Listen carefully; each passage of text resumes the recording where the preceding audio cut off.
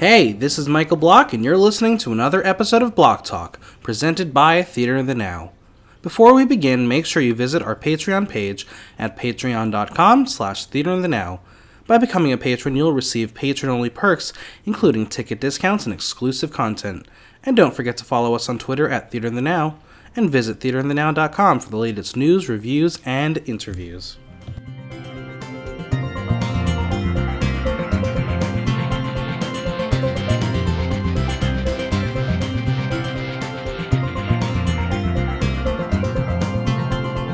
We are here today with Maria Dakotas to talk about her show, Unfaced. How are you today? Hi, I'm good. How are you? So, for those listening, we are recording on Valentine's Day, and I don't know about you, but I have no plans tonight because I don't have a Valentine. Do you have any plans? I do. I think I'm gonna go have dinner. Well, lucky you. Do you know where you're going? No, I don't. Yeah, I don't know yet. So, surprise! That's fun. Yeah, we'll see. How exciting. What happens. So we're going to talk today about a lot of things, but mostly your solo show that is going to be part of Winterfest. Yes. So let before we go dive deep into what the show's about, give us like a quick blurb and the info where they can learn all about it.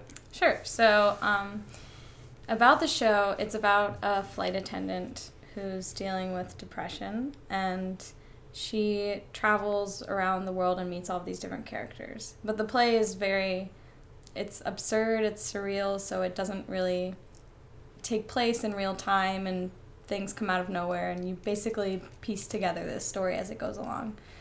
It's going to be at the New York Winterfest, and you can find all the information on their website if you just type in Unfaced at the festival website, and you can find everything there about when and where to see it. Perfect.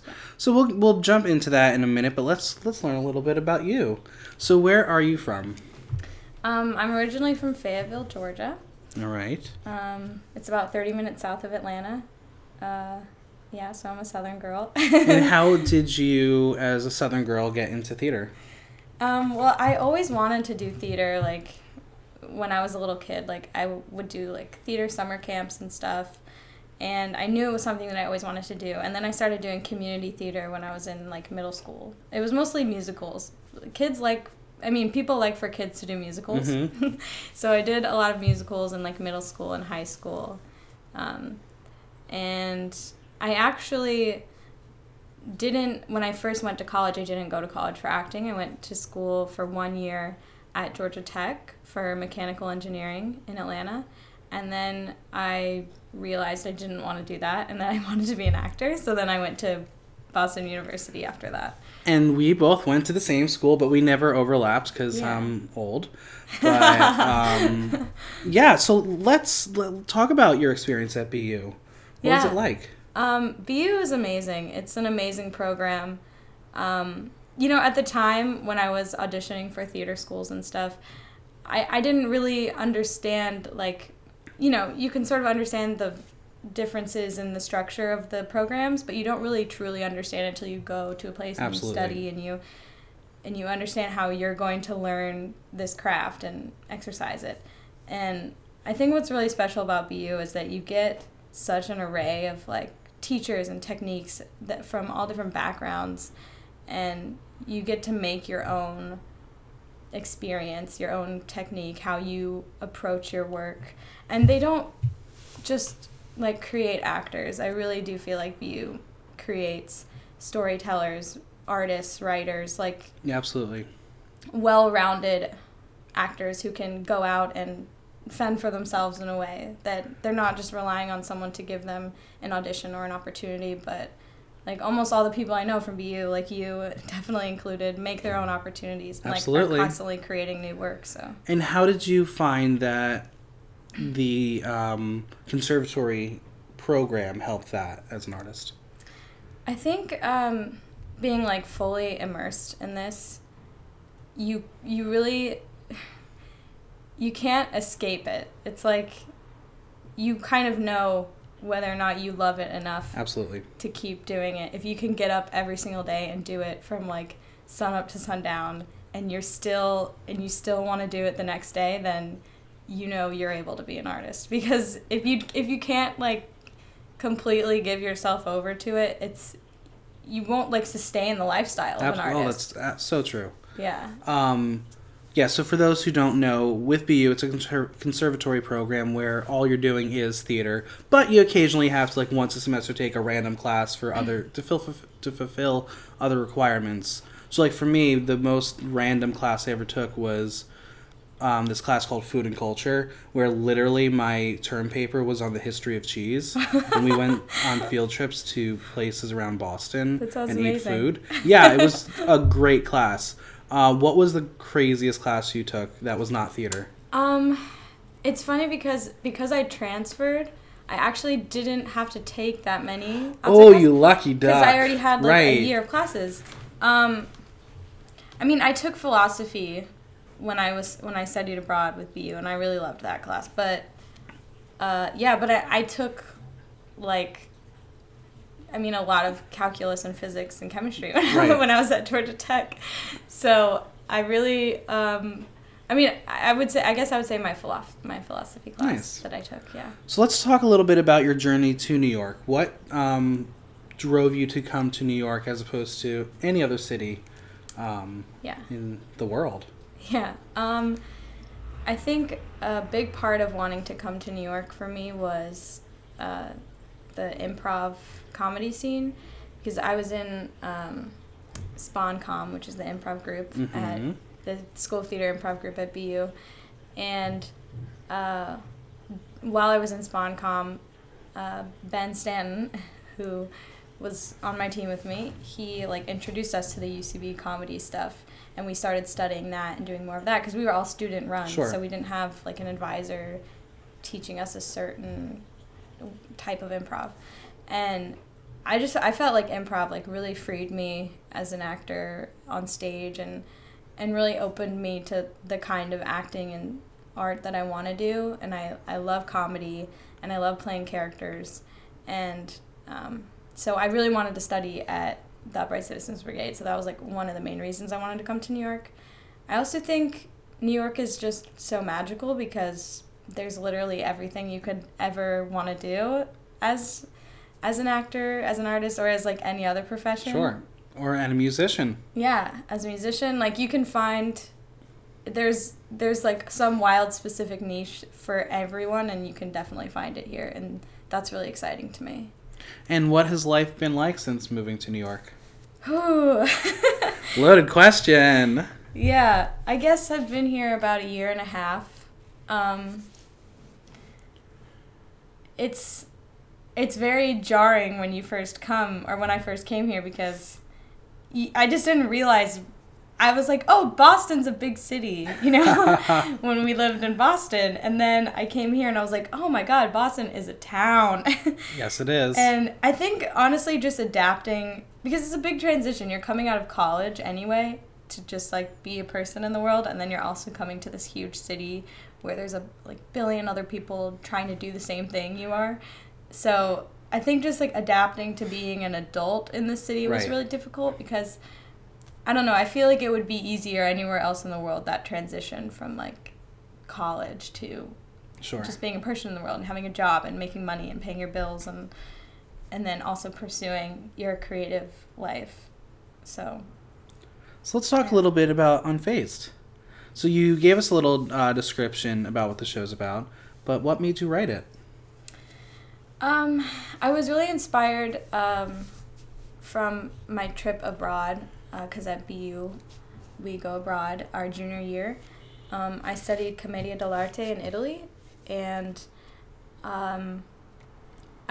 it's not really just inspired by my time in Italy, but when I traveled around Europe and I made a lot of strange and odd connections with people, either sitting next to someone on the plane or meeting someone at an open mic in Paris or just all over.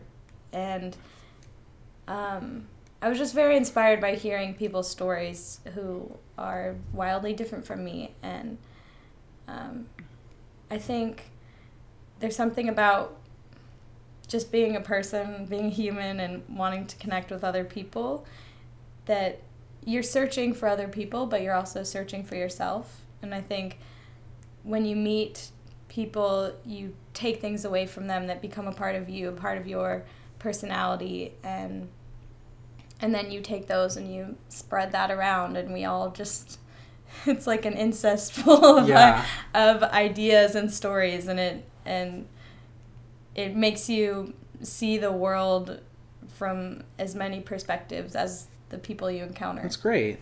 So as you met all these people, these interesting, fascinating people, did you have like a notebook with you to like write down notes, or did you like have to keep mental notes and then go home and be like, okay, this person is such a character for something sometime? Yeah, I think as I was experiencing it, I wasn't really aware that I would put them in a play later or something. But I've definitely always been the kind of person that like keeps a diary and a journal, and so when I would interact with people, if they said something that moved me or inspired me, I would definitely write it down. And like all of the people portrayed in my play are all, I mean, real people that I've met. Some of it is, you know, fiction that I've infused, of course. But yeah, I definitely went home and like wrote down things that people said that struck me, and then only later when I had the idea to put all these stories together I was like, oh, I'm so glad I wrote all this down. And some of it I didn't write down. Some of it was just things that I remember. That's great. Yeah. So I have a question from one of our patrons, Antonio. His question is, what's the most challenging thing about performing your own material? That's a really good question. I think this is one thing my director and I, Ben Stan, and I were talking about, because he actually is much more than a director. He was my writing advisor. Like, I came to him with this play after it got accepted in the United Solo Festival, and I was like, you know, I want to do this play, but it's not finished. It needs like a lot of work, and I want you to direct it, but I also want you to like help me change it and make it ready to be performed. And so we would meet, and he'd give me notes, and I'd write and come back with new drafts and stuff. And I think the hardest part is when you're like, oh, okay, I have to do this play now. I can't change it anymore. I have to memorize it. I have to just do all the fundamental things you have to do a play. And then you start doing it, and you're like, oh, maybe I should have written it like this. Like, I think it's hard to because you want to be the writer and the actor at the same time. Absolutely. So you want to like go back and change something you wrote, but at the same time you have to look at it from an outside perspective, not being the actor. You have to look at it from like if you're in the audience. Sure. And did you ever bring somebody in to just cold read it for you so you could hear it? Well, I read it aloud because I started working on it when I was at BU my senior year, when I was putting together my acting thesis. Sure. And so I had read it aloud when it was still like a baby play, just like bare bones, with my colleagues at BU. But then after that, it was basically Ben and I would read it aloud together sometimes. Cool. Yeah. So you were able to hear it through another voice. Yeah, and I think going back, I would have liked to do that more. Sure. I think it would have helped me more. You can do it for the next one. Yeah. So, have you written plays, not necessarily for yourself as solo works, but ensemble plays or plays for other people? I have written a few short plays that were produced in New York, like within the past few years. One of them was for like 4 people, and then the other one was just like a 2-person play. I didn't act or do anything in either of them, actually. I had other people direct them and act them. I didn't even... Oh, I saw one of them. The other one I couldn't see, so it just... Yeah. And as a writer, do you have a preference of writing solo work or more ensemble-based work? I think it's definitely easier for me to write solo work because I know my own capabilities, I know my own interests, I know what kind of characters I would like to play, and what kind of experience that I can bring to the work. But I do like writing ensemble pieces too. It's also, I feel when I write solo work, it's more likely to happen, to Absolutely. be produced, because I can do it myself, and I feel like course. I'm a really go-getter kind of person. But yeah, but I like writing other stuff too. It's great. How do you find inspiration in the city as an artist? It's kind of like, how do you not find it? Sure, absolutely. Because it's everywhere. I think there's just so many people piled on top of each other that no matter where you go, you're going to see some kind of drama unfolding. Right. But at the same time, I think for me, it's just all about like intimate connections with people. I really like being one-on-one with people. I feel much more comfortable talking to someone one-on-one than I do like surrounded by a bunch of people, because it's harder for me to like make the connection. Sure. You know? And I think just the more that I surround myself with people who aren't like me and have conversations about their experience, the more I'm inspired to learn more about that person or their culture or where they come from, and then want to investigate that and create something based on their story or create something with them. Or That's awesome. How do you stay theatrically active? I'd say I try to write every week at least. Try to write a character or work on a piece that I've been writing. Because even if I'm not performing, I always want to be working on something that I can have a future with. Mm-hmm. How important is it to find and have an artistic community? You mentioned still working and collaborating with BU colleagues and peers. Why do you find that really important in the city? Yeah, I think it's incredibly important. I feel so lucky to have that community. Mm-hmm. I can't tell you how many times I've reached out to people from the BU community to collaborate with on something, or to ask advice, or to help me get something on its feet, or produced, or direct something. I feel like most of the things I've worked on since I've been here have been with people from BU. That's great.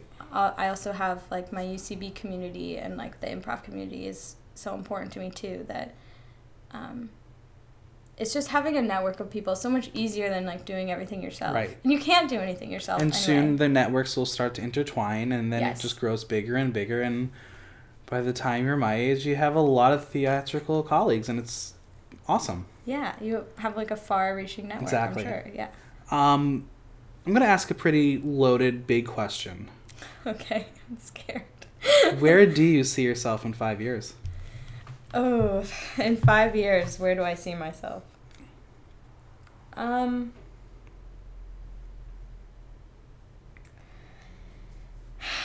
That's really hard.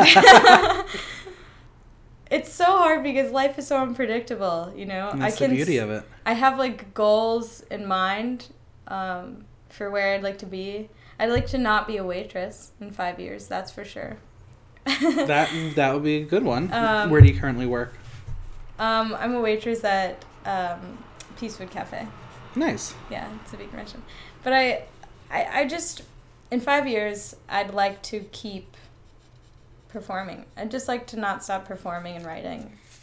I just don't want to lose my fire for this. Sure. You know, I don't want it to disappear. I just want to be doing it in some capacity. Do you have any dream projects on your mind? Well, it's funny that you mentioned like ensemble pieces, because I wrote this feature film, and I'm in this like writers group with someone from BU. And so we meet every couple weeks and read each other's work and give each other feedback and stuff. And I've been working on this film for a while, and I'd really like to get the script solidified and make something happen with it. So what was the question? Well, any dream projects. It sounds so this is like yes, this great. is kind of a dream project for me. Yeah, I'd really like to produce this film. And is this something that you would be in as well, or you just want to be the writer? There's not really a part for me in it. See, I find that so amazing that you're going to write something that you're not actually going to be putting yourself in. Yeah, there's not really a role for me in it, so I would love to just be the writer. I appreciate or maybe that a lot. direct, I'm not sure. And that's cool. Yeah, I mean, well, with film, it's that weird thing where, like, the writing, directing thing works, but on stage, like, you want to make it two different people. It's just easier that way. Yeah. It's some sort of collaboration that works better on stage. Yeah. So you mentioned that you have a background at UCB. Do you have any favorite female comedians? Yes. I love Mindy Kaling. I think she's amazing. I also love Melissa McCarthy. I'm sure you've seen the she's Sean Spicer sketches. Yeah, she's great.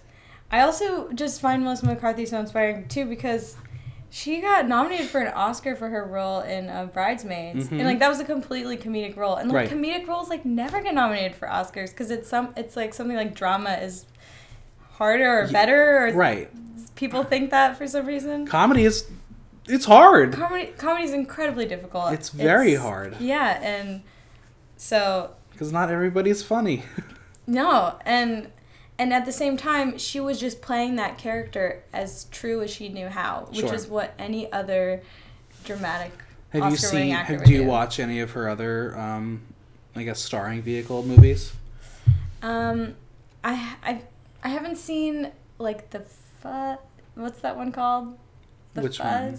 The Boss? Oh no, the Fuzz. I think that's something like that.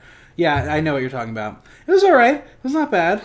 I just watched The Boss last week and I was like, okay. That's the one that she wrote with her husband. Yeah. Right? Yeah, I didn't see that one. It's pretty good. I think it's on HBO Go.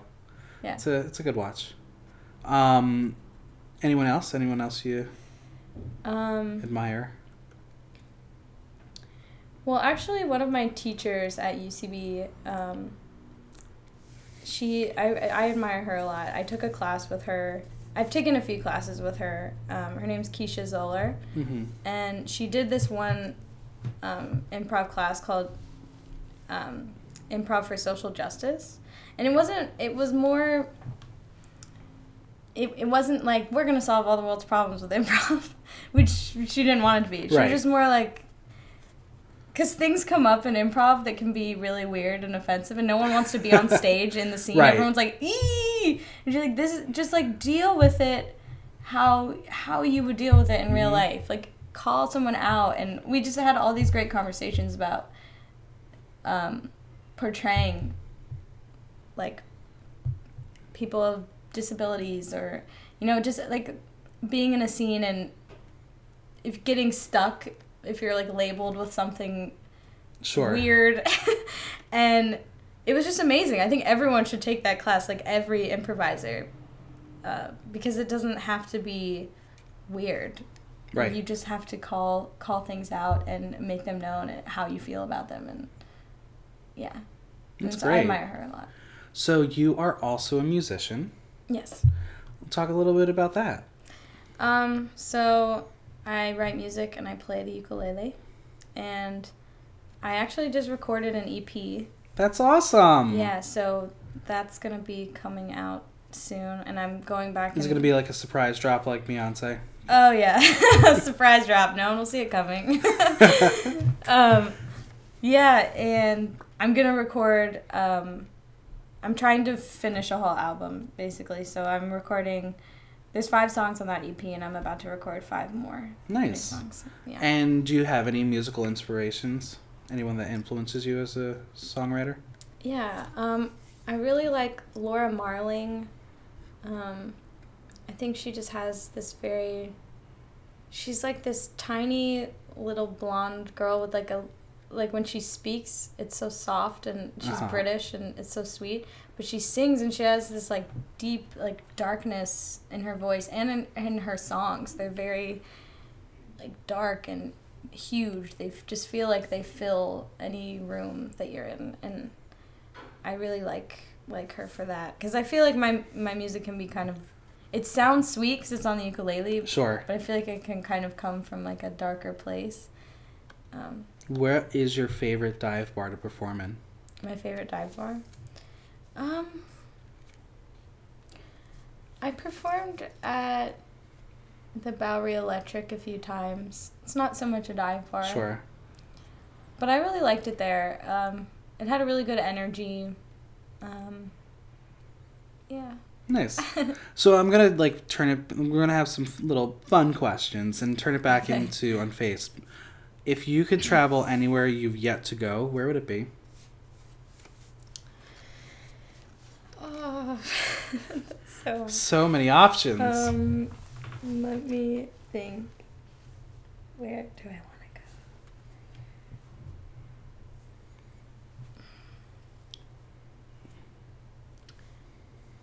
I think I'd really like to go to India.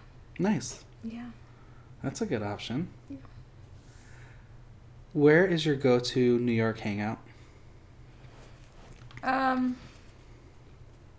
Honestly, probably UCB. That's a great place. I'm there all the time because I take classes there. I see a lot of shows with my friends. Yeah, it's usually around nice. UCB. So we're going to move into something I call the Pop 5 Rapid Fire. So I'm going to give you 5 pop culture or relevant things, and you're going to say the first thing that comes to mind, either a word or a phrase or whatever, then you can elaborate on it. But you ready for it? Okay, yeah. All right, the first one, the Grammys. Adele. Yeah, so what did you think? Should she have won? Should Beyonce have won? Yes, absolutely. I think Beyonce should have won. And I think Adele is superwoman for breaking her Grammy in half. That's great. Yeah. All right, number 2 is Boston. The Affleck brothers. All right. Did you watch Manchester by the Sea? I didn't. I haven't seen it either. I'm not a huge movie person. Oh, you're more of a theater guy. Theater and TV mostly. Mm-hmm. Mostly for me, it's reality TV, which brings me to number 3, The Bachelor. Clueless. Yeah, you don't watch it at all? No, have maybe seen one episode in my life. I never. Mm-hmm. I really have no idea what goes on in the Bachelor. Yeah. All I know are rose ceremonies. People love to talk about those. I've seen parodies of it, but I don't. Yeah, watch it at all. I don't watch it. I hear about it all the time, and I know apparently there's a girl on it this season named Corinne who has a nanny at 24 years old. And I'm I wish I had a nanny too. Wait, she has a nanny for her child? No, for herself. As a 24-year-old? Yes. What? Right? What? I think it's a personal assistant, or I don't know. It's all very weird. I don't know how much I believe that it's actually real and not made for TV, but speaking of roses, Valentine's Day.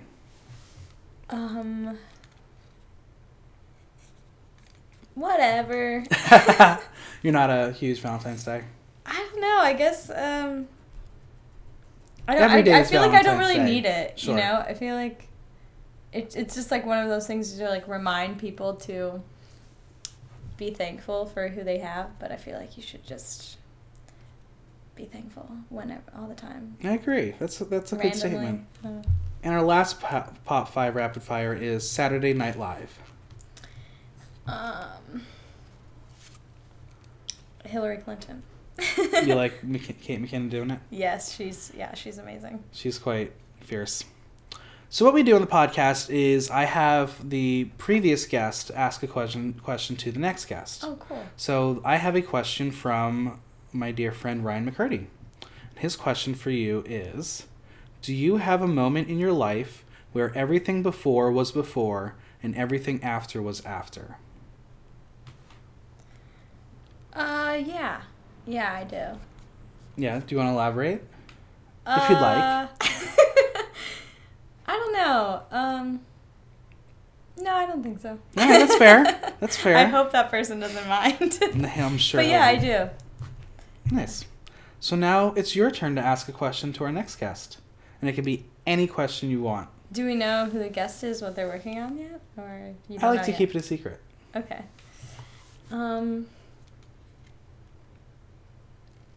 They're a theater maker?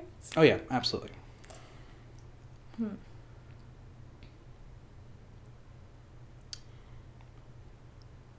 This is so hard. Okay. And that's what's fun. It's like you can ask literally any question that you want. Yeah.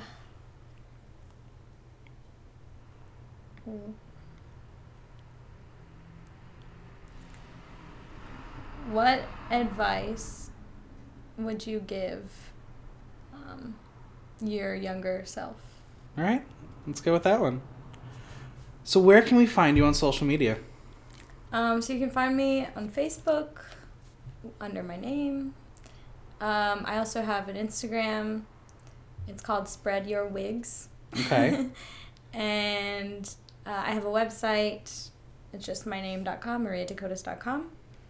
And I have a couple listings for my show right now. I have one on Broadway World and one on Time Out New York. That's awesome. And do you have any other social media for the show? I do have a Facebook page for the show. So it's just Unfaced on Facebook. Perfect. Yeah. So if you have gotten this far into the podcast and you want to let us know, make sure you use hashtag #NotBeAWaitress. Yeah. And Unfaced will be at the Hudson Guild Theater on Monday, February 27th at 6:15, Friday, March 3rd at 9 o'clock, and Sunday, March 5th at 3:30. Thanks for joining us. Thank you so much for having me. And make sure you go check out Unfaced. Thanks once again to Maria for joining me. Don't forget to visit patreon.com/theaterinthenow and become a patron today. If you have any questions or comments, head over to Theater in the Now and drop me a line in the question link.